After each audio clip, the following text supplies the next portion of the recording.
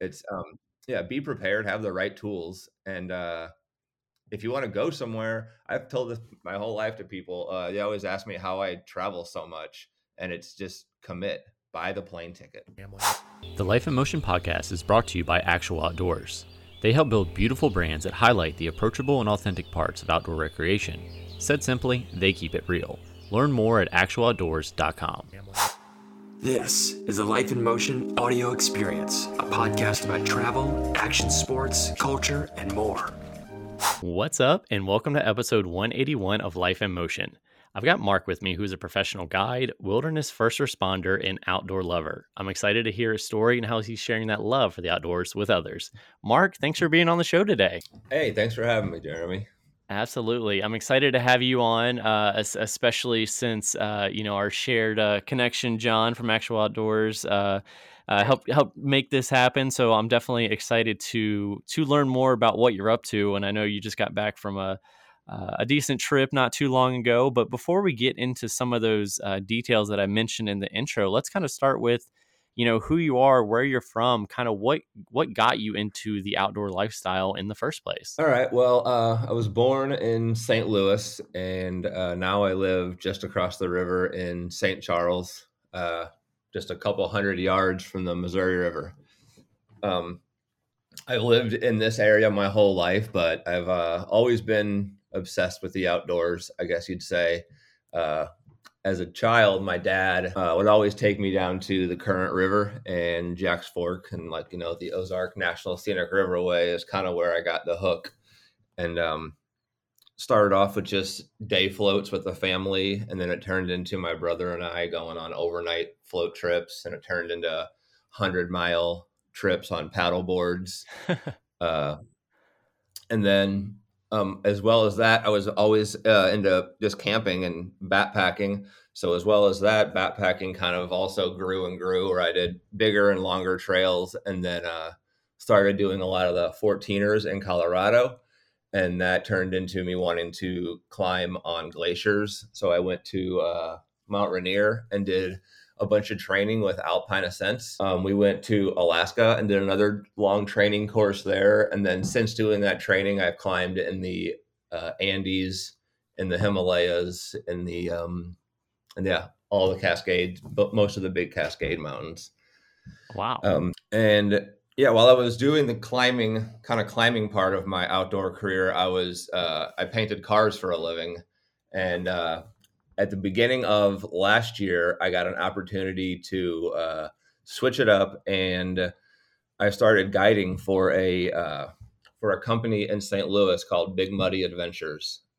We have 30-foot Voyager canoes that hold up to 14 people, and we do everything from 1 hour floats just underneath the arch where you get a view of the city from a canoe, up to the trip that you just mentioned in the intro. I just got back from a 100-mile expedition that was 5 days. And that was kind of down in the Boot Hill, close to, the trip ended in New Madrid. So New Madrid, however you want to say it. So it was a 100-mile expedition. So that's kind of a quick wrap up of how I ended up where I am now. Yeah.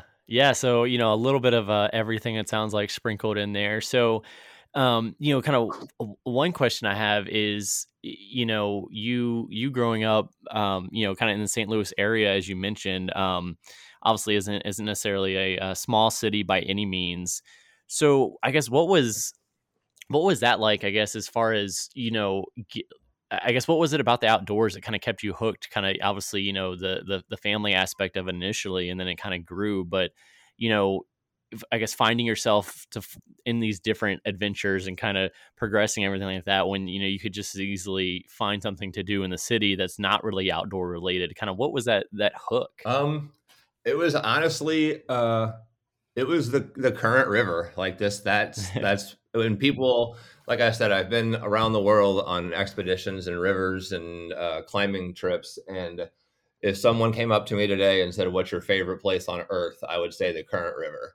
So having something that amazing 2.5 hours away from this big city that I live in, it was just and the consistency of the flow of the river. I don't know. It was just, yeah, it's basically the Ozark National Scenic Riverways. That and the Jack's Fork were the two places that kept drawing me away from the city. I would literally spend every weekend, get off of work from the body shop on a Friday night and drive straight to the river, and then come back Sunday night just in time to go to sleep, to wake up, to go to work. So, and like I said, it started off with day floats, and then it turned into 2-day trips, and then 3-day trips, and then it's probably been 8 to 10 years now. But my brother and I paddleboarded the entire length of the current river within the Ozark National Scenic Riverways. So it was a little over 100-mile trip. It was 8 days on the river paddling. Kind of had all of our backpacking equipment packed down small. So I guess that, just the fact that I do live in a city, but I have access to amazing wilderness. And actually, when I started doing this 20 years ago, when I went down there, there was nobody there. It was like just this vacant wilderness. Now I think it's gaining in popularity. I know COVID really pumped up the outdoor industry. So we have this great resource, the Ozarks, just a couple hours away. And now doing what I do for a living, it's really magnifying the fact that we have an even greater outdoor resource even closer. I mean, we're at the confluence of the two largest rivers on the continent, and I paddle them with clients every day, and I never see paddlers. And we all believe that if the confluence of the two biggest rivers in the continent were in Denver, Colorado, there'd be 1,000 people paddling it every day.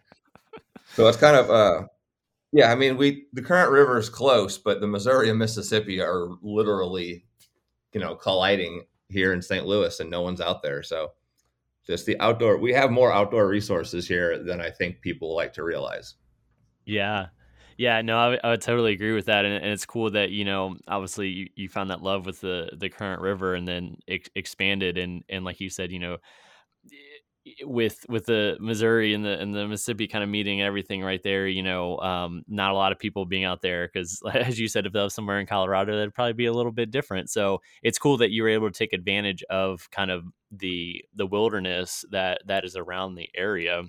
So I do also want to ask about the that 100-mile paddleboard trip. I mean, especially with gear and stuff and everything.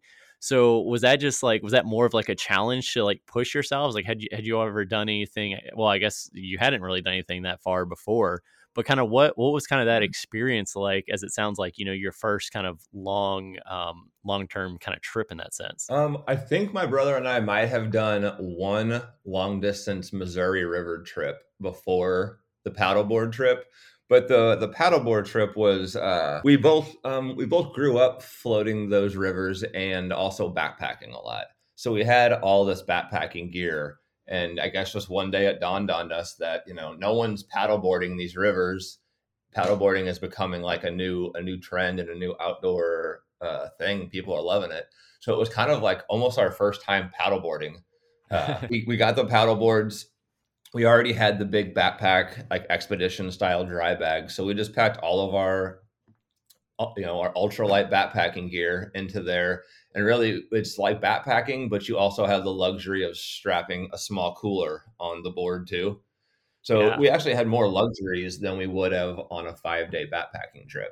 And we both have been on 5-day backpacking trips. So, it was very relaxing. It was like an amazing trip because you have kind of a swim platform that you're going down the river on. So on big, dead, calm pools, we could just dive off the board, swim around it, climb back on, and keep going. It's become one of my favorite ways to travel Ozark streams for sure. Yeah, that's awesome. And yeah, that's a good point with, how big the boards are to be able to have that extra gear, coolers, everything like that. And, if you get hot, it's easy enough to, just take a quick dip. So yeah, it's super fun and convenient. And then we also fly fish. So kind of having that higher perspective when you're approaching something you want to fish. I'm looking down into the water. So with a nice pair of polarized glasses, you can almost sight fish on the current river in that case. Oh, there you go. A little twofer, right? Yeah, exactly. Yep, like a little personal drift boat you get to stand on the front of. That's awesome. That's awesome. And then so obviously we talked about kind of the love for the rivers kind of initially and everything like that. So and then moving on to climbing glaciers and everything else. Where did kind of that inspiration come from? Like, did that start like climbing at a gym, or did you see something online? You're like, hey, you know what, I'm going to go out and try do this, because as you Um, mentioned, all the training that you did, it's seems pretty intensive to kind of get all that accomplished. Yeah, I guess it was started, like I said, my dad's always been very interested in the outdoors and the current river trips and all that stuff. Um, but he was also interested in like the culture of Mount Everest. And so when I was a kid, I just saw pictures and he would watch documentaries and stuff like that. So when I started backpacking a lot in the Ozarks, like I said, that transitioned into my brother and I going and climbing, like Long's Peak was our first 14,000 foot peak in Colorado. And then, yeah, it hooked me, that the combination of like backpacking. And I did, like you mentioned, I've been to rock climbing gyms, but, in the climbing world, I prefer to have like a longer term goal than just like climbing a pitch at a gym. I do love rock sport climbing, but what really, really got me was being like, wow, the top of this climb is like 5 days away, and then being able to sleep on a glacier. I mean, I don't know. Well, the first trip to Mount Rainier, it was definitely life changing. Yeah, that's awesome. And so kind of to that point, as you mentioned, getting to the top of it and, not just, on the wall at the gym or whatnot, I can definitely understand that there's two different perspectives, not only from the challenging aspect, but also from the beauty aspect of it as well. But, you mentioned that first experience at Mount Rainier was life changing in that sense. I guess, what was it about that trip that kind of, gives it that moniker? Maybe it was the like um growing up and having kind of, I really loved the idea of just the Everest style climbing. Like it didn't seem like something that a normal person could do. And then when I just literally saved up money and went and did it, and because I was a backpacker and a rock climber and doing these 14ers and so passionate about it, it just kind of came easy to me. Not, I mean, I still, climbing as a mountaineering, as they say, a bit of like you have to enjoy to suffer a little bit because it's not always comfortable. But I was ready for that, and it was just, I don't know, I was mentally ready for it, and when I did it, and it was the first this Mount Rainier climb. It was 8 days of training, and then you climb the last 3 days. So a lot of the other people in the course, you could kind of see just 8 days of camping is a lot for a lot of people. But I just luckily I almost recover when I'm outside. It's kind of backwards. When I'm at home, I'm flustered and clustered and running around like a crazy person. And as soon as I step out into the wilderness, everything kind of calms down. So it's just where I'm naturally the most comfortable. And on glaciers, that still exists. I'm still somehow more comfortable on a glacier than I am at a mall. So it's just where I feel most at home, I guess. Yeah, yeah, I love that. And then, you mentioned that progressed to going to Alaska and the Andes and everything else. I guess, what were some of those kind of trips and experiences like? Doing that, obviously, it kind of seemed like you took this well, I guess a natural progression, I guess, as from in Colorado to Mount Rainier and then Alaska and all these other places. Kind of what were some, like, I guess, maybe stories that came from there, or something that you might not have expected, as those climbs and places might have gotten a little bit different. I guess the big thing is I also I love to travel in general, and I love seeing other cultures and other parts of the world, and learning about people and just different religions and ways of life. So a lot of, like in the Himalayas, for example, I was in the Khumbu Valley where climbers of Everest travel up and down to climb Everest, where I went to Everest Base Camp and then went off to a different base camp for Island Peak is the mountain I climbed. But really, I was there for about a month.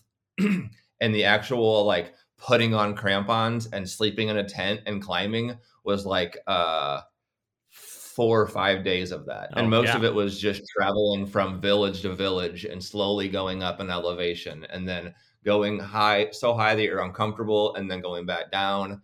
So I guess I found out that I do like the culture and the traveling just as much. Like it is equal as the climbing and the summits, because when I go on my favorite climb ever was a mountain in Peru called Chapacalqui, where I got altitude sickness at 18,000 feet, and it was just kind of like what most people would describe as a migraine. I had like a brain a throbbing headache.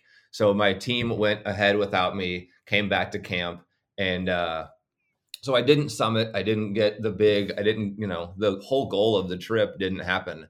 But because of the people and the culture and the beauty of the mountains and these villages and the towns, it's still my favorite trip. So I guess, yeah, it's not about the summiting for me or even the climbing. Sometimes it's just the travel and the meeting the people and the culture. I love it. So that makes it nice so that even when the climb doesn't work out the way I wanted it to, it could still end up being the greatest trip of my life. So it's motivating to, and also, people who get what they call summit fever is one of the most dangerous things in climbing is when you have the migraine. I could have kept it a secret from my team and tried climbing and get everyone in trouble when instead I just laid back and let them do their thing. So even a failure could still be my favorite trip ever. So that's, I guess, what I learned about the international climbs and the going to other places.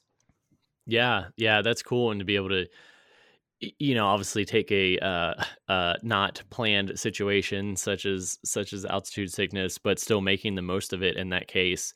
And then really kind of, I guess, experiencing the culture, and it's cool that you're able to do that and kind of take those things away from you, or away from those trips. I guess, and that's kind of an interesting question too. So, experiencing these different cultures and way of life and everything like that during these crazy adventures at the same time, I guess, how did that, were you able to kind of bring anything back with you from all these travels, like with what you're doing now, or, even before you started guiding?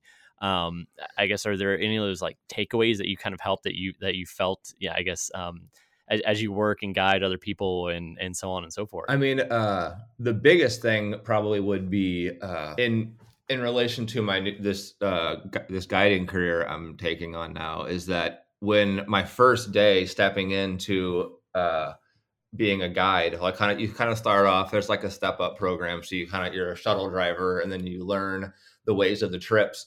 But on my first day as even a shuttle driver, because I had been a client so many times in other places, I knew what our clients would expect. And I know, I've been like Alpine Ascents is one of the biggest mountaineering companies in America, and they have their stuff dialed in so well. So I could just take the experience and the way guides act and the way guides tell stories and the information and the way the guides present information. I learned a lot of that. So stepping just straight into this career, I felt like I knew what I was doing, even though it was my first day guiding. I had been guided so many times and I'd been in so many crazy situations that it just came real natural. So it makes my new job very, it was an easy transition. Yeah, absolutely. That makes definitely one thing I learned back. Yeah. Yeah, absolutely. That makes sense there, for sure. And to be able to take that away and then apply that to kind of your own guiding in that sense. So so to that point, we mentioned a couple of different, or kind of, I guess when it comes to guiding, obviously you're doing more than just the shuttling now. But how many I guess trips do you take kind of throughout the year? I know you mentioned a couple shorter ones and obviously some longer ones as well. But what I guess, what do those trips kind of look like, from your perspective, and the participants' perspective as well? Well, so this year I did a little over, it was like 105 days on the river. So it was for the middle of the summer, it was, 5 or 6 days a week. And then kind of on what we call like the shoulder seasons, the fall and the spring, it might have been more 4 or 5 days. And then sometimes, in the middle of the peak season, I was out there 7 days a week for, a couple times. But, yeah, I love it. It's been the greatest thing ever. And, yeah. So actually you had mentioned earlier, nonprofits. We actually, Big Muddy Adventures just recently became a, nonprofit in St. Louis. So, opposed to, just trying to make money, our new, mission is just to make St. Louis an outdoor destination and get the people of St. Louis to utilize these rivers safely, because people have been paddling the Missouri and Mississippi for thousands and thousands of years. And now we have this little moment in time where a lot of St. Louisans are horrified of the river. So we're taking a lot of kids out from schools in St. Louis. We use the money from our public trips to fund these free kid trips. So I believe, like I said earlier, if the confluence of the two biggest rivers in the continent were in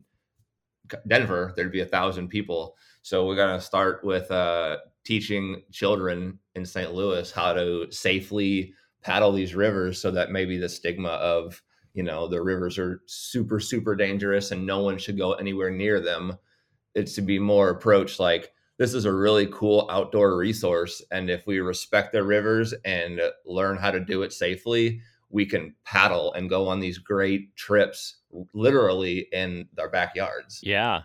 It's right there, Yeah, that's awesome. And so, and it's definitely interesting too, kind of the, shifting that mindset, I guess, from the business to a nonprofit kind of mindset, with that overarching goal of, hey, let's make St. Louis and people outside of the city too, or outside of the area, to come in and see this kind of as that destination with all this great stuff, which it has.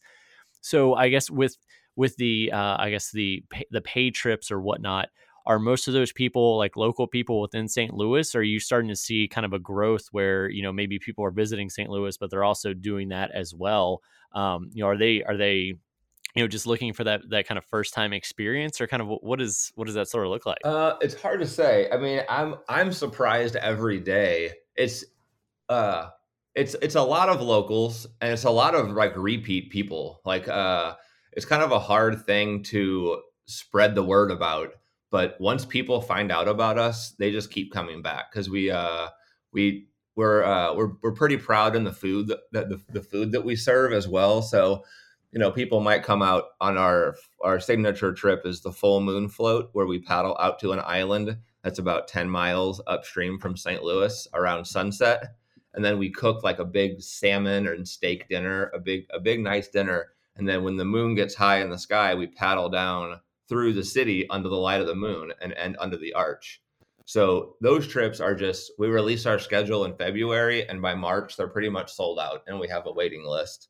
So it's growing and growing for sure, but it's a hard thing to get the word out. But yeah, it's happening. We're starting to blow up. That's great, and that sounds like an awesome trip, and also a delicious one as well. So, and then kind of with kind of gearing more towards the youth as well, to set up those different programs. Obviously, it's important, I think it's important. We both think it's important to kind of get kids outside, away from stuff, and kind of like what we did as kids, and just roam around in the woods and whatnot. But to break that stigma around the rivers, as you mentioned, is that a lot of working with the school systems there, or other maybe nonprofits that have after school programs, or kind of what is sort of I guess the goal from that perspective, to help kind of increase that youth participation? I mean, yeah, it's a lot of word to mouth throughout schools, and we do kind of go and pitch ideas to schools. But yeah, we work with like after school programs. We work with many schools in St. Louis, private schools, and then Big Muddy Adventures is in this nonprofit umbrella, and the main umbrella is the River City Foundation. And one of our branches is River City Outdoors, who they connect with a lot of like underprivileged schools and stuff like that. So we get to bring in all different kinds of kids from all different cultures and different worlds. Some of these people would never get a chance to go out here, and then it's just amazing to see them like light up and realize that they can go swimming in the Mississippi, safely and do it, and they love it. It's one of the most rewarding parts of the job is getting kids from all over the St. Louis area to pull up to St. Louis and see the arch from a canoe, and they're just watching them light up and love it is really cool, because you think that they might be some of the people in the future who are utilizing this resource. Like it's actually, I feel like it's working, and that's very rewarding. Yeah, absolutely. I can see how that's rewarding, and that the introduction to the outdoors in that sense is so important, because to your point, that's just growing that next kind of generation of the outdoor lovers, and kind of sharing that, because they'll tell their friends and so on and so forth. They'll get older, and then the younger siblings will look up to the older ones, and vice versa. So that's really cool to be able to have kind of had that growth and the kind of that idea there. So we kind of talked about some of the local kind of guides that you've done. And I know, as I mentioned before, you do larger ones as well. So what was the trip that you just got finished with not too long ago? Well, we're also, this year we launched a new series of trips we're calling it the Century Series, and they are 100-mile trips. And we did 2 or 3 this year. The one that we just got back from, we called the Wild Miles, and it started in Cape Girardeau on the Mississippi, and we paddled. It was like 120 miles down to New Madrid, and it's called the Wild Miles because most of the time you're paddling on that section of the river, you see very little human infrastructure.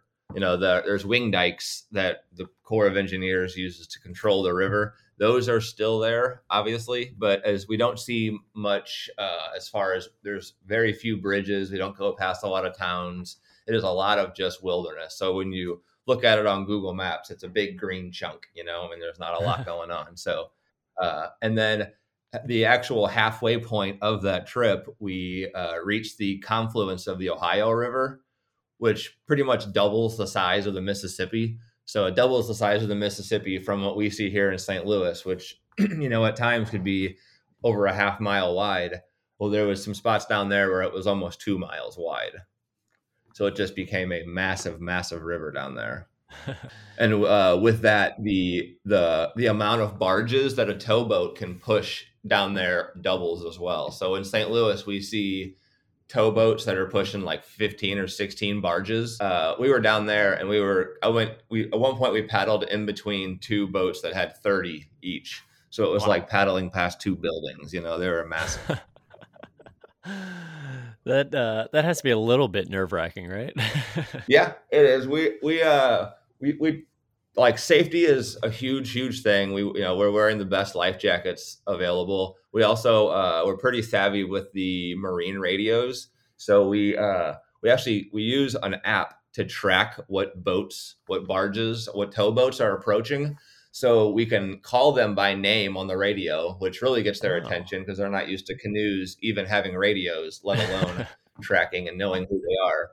So we call them on the radio, and we make passing arrangements the same way that a barge does to a different barge. So they really respect the fact that we're communicating with them the same way they communicate to each other, and makes things a lot less nerve-wracking. Yeah, that's that's really interesting, and makes a lot of sense. And to your point, I'm sure that makes them feel a lot better too.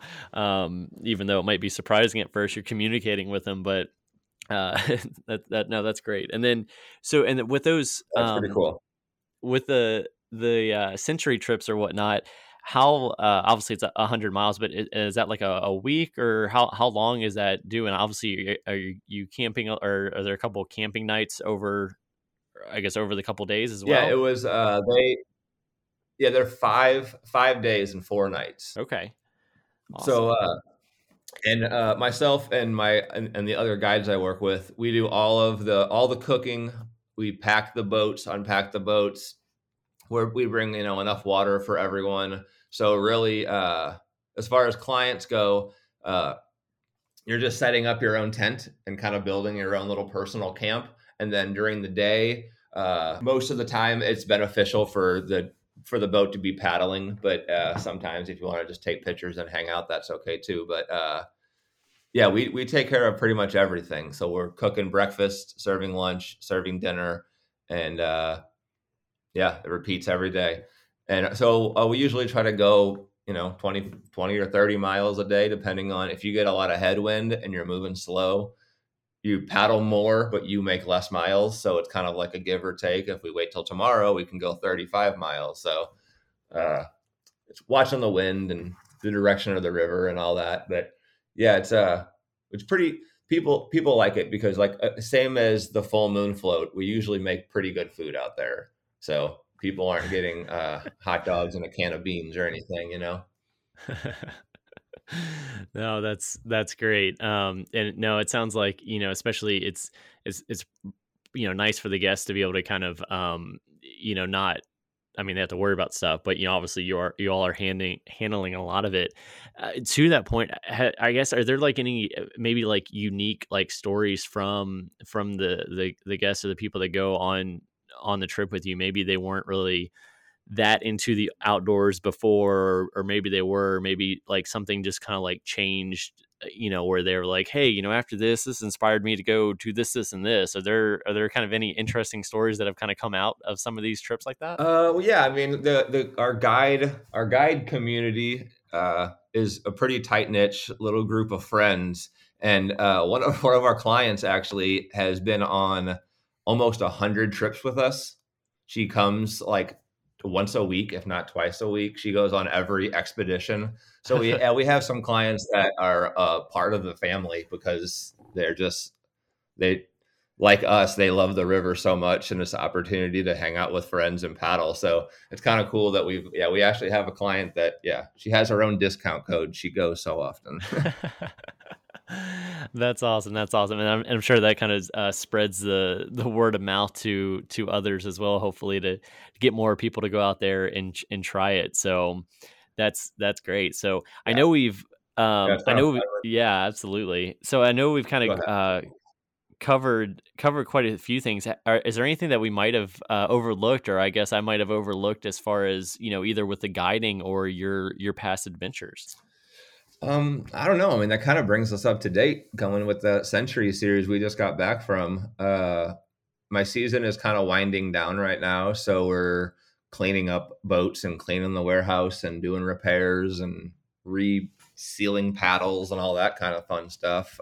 We're also working on some winter programs. Last year, I created a backpacking program for Big Muddy Adventures, so we might have.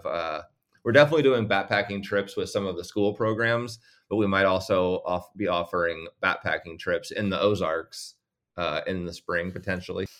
Yeah, so a lot of So, a lot but of a lot of fun things in the yeah, trying to works. keep it going and keep it.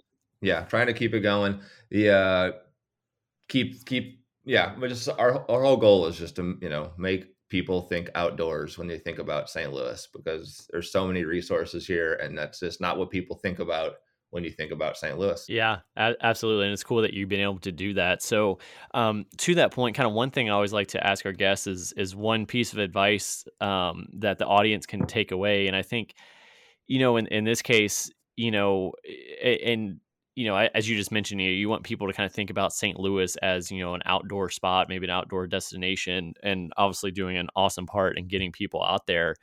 But and then from your own experience, kind of starting small and then kind of going to this international travel of climbing and everything else in between. What would you say to somebody who might be I guess outdoor curious, let's call it that, to kind of get outside and Uh-huh. kind of get these experiences, that you have had, whether that's maybe doing their own trip, or maybe it's going on one of on your trips or anything like that. But what would you do or what would you tell somebody who's kind of on the edge, but for whatever reason they're hesitant to go, get their backpacking gear and then hop on a boat and then go camp out? Like what would that be encouragent being? I guess, do some research and do it the safe way, especially at first. I mean, if you're gonna paddle any boat in any water, get a good life jacket that fits you well, and get a nice one that that you like wearing. I feel like people will buy just run to Bass Pro Shop and grab a life jacket and throw it in your boat, but you're not excited about it, so you don't want to wear it. So get good gear, because I mean I'm a huge gear nerd. I'm like sitting in my little gear room right now. So it's be prepared, have the right tools, and if you want to go somewhere, I've told this my whole life to people. They always ask me how I travel so much, and it's just commit. Buy the plane ticket. Just commit. I mean, you can think about going to your dream location your whole life, or you can buy a plane ticket and go. So I tell people to commit and do it. Yeah, that's great. I love the commit and do it, because once you buy that ticket, if it's something like that, there's not necessarily any turning back. So just to kind of figure it out, and then obviously do some research beforehand. But to that point, where can people find you online? Either personally or with the trips, and kind of see what's coming up in the future. I do have my Instagram account that I'm somewhat active on. I post a lot of this stuff because I'm on the river every day. So that is ST period, like St. Louis, but St. Malco, ST period MALKO. So that's the first part of my last name on Instagram. But probably more importantly would be a paddle STL on Instagram. That's the Big Muddy Instagram that I also I'm one of the people who run that account, and that's just it's paddle STL. I think if you also search Big Muddy Adventures, but paddle STL, it's our logo. We're super active on that. You can learn about like when those big Century Series trips are coming up. We have all kinds of events and classes and trips, and we'll let you know when the schedule for Big Muddy is released, because like I said, those full moon floats sell out real fast. So if you keep up with the Big Muddy socials, you can get on our best trips. Awesome. Well, everybody definitely make sure you check them out, get some inspiration for your own, or, go on one of those adventures yourself. And, as we've been talking about, kind of help or learn about the beautiful outdoors that St. Louis does have to offer. But with that, I appreciate you coming on to share kind of your story, kind of an awesome path of how you got there, and then of course what you're doing now in the future. So to that point, I wish you all the best of luck. Yeah, thank you so much for having me. This was a fun little chat. Thanks for listening. And hey, if you made it this far and like what you've heard, go ahead and hit that subscribe button and let your friends know about Life in Motion. Until next time.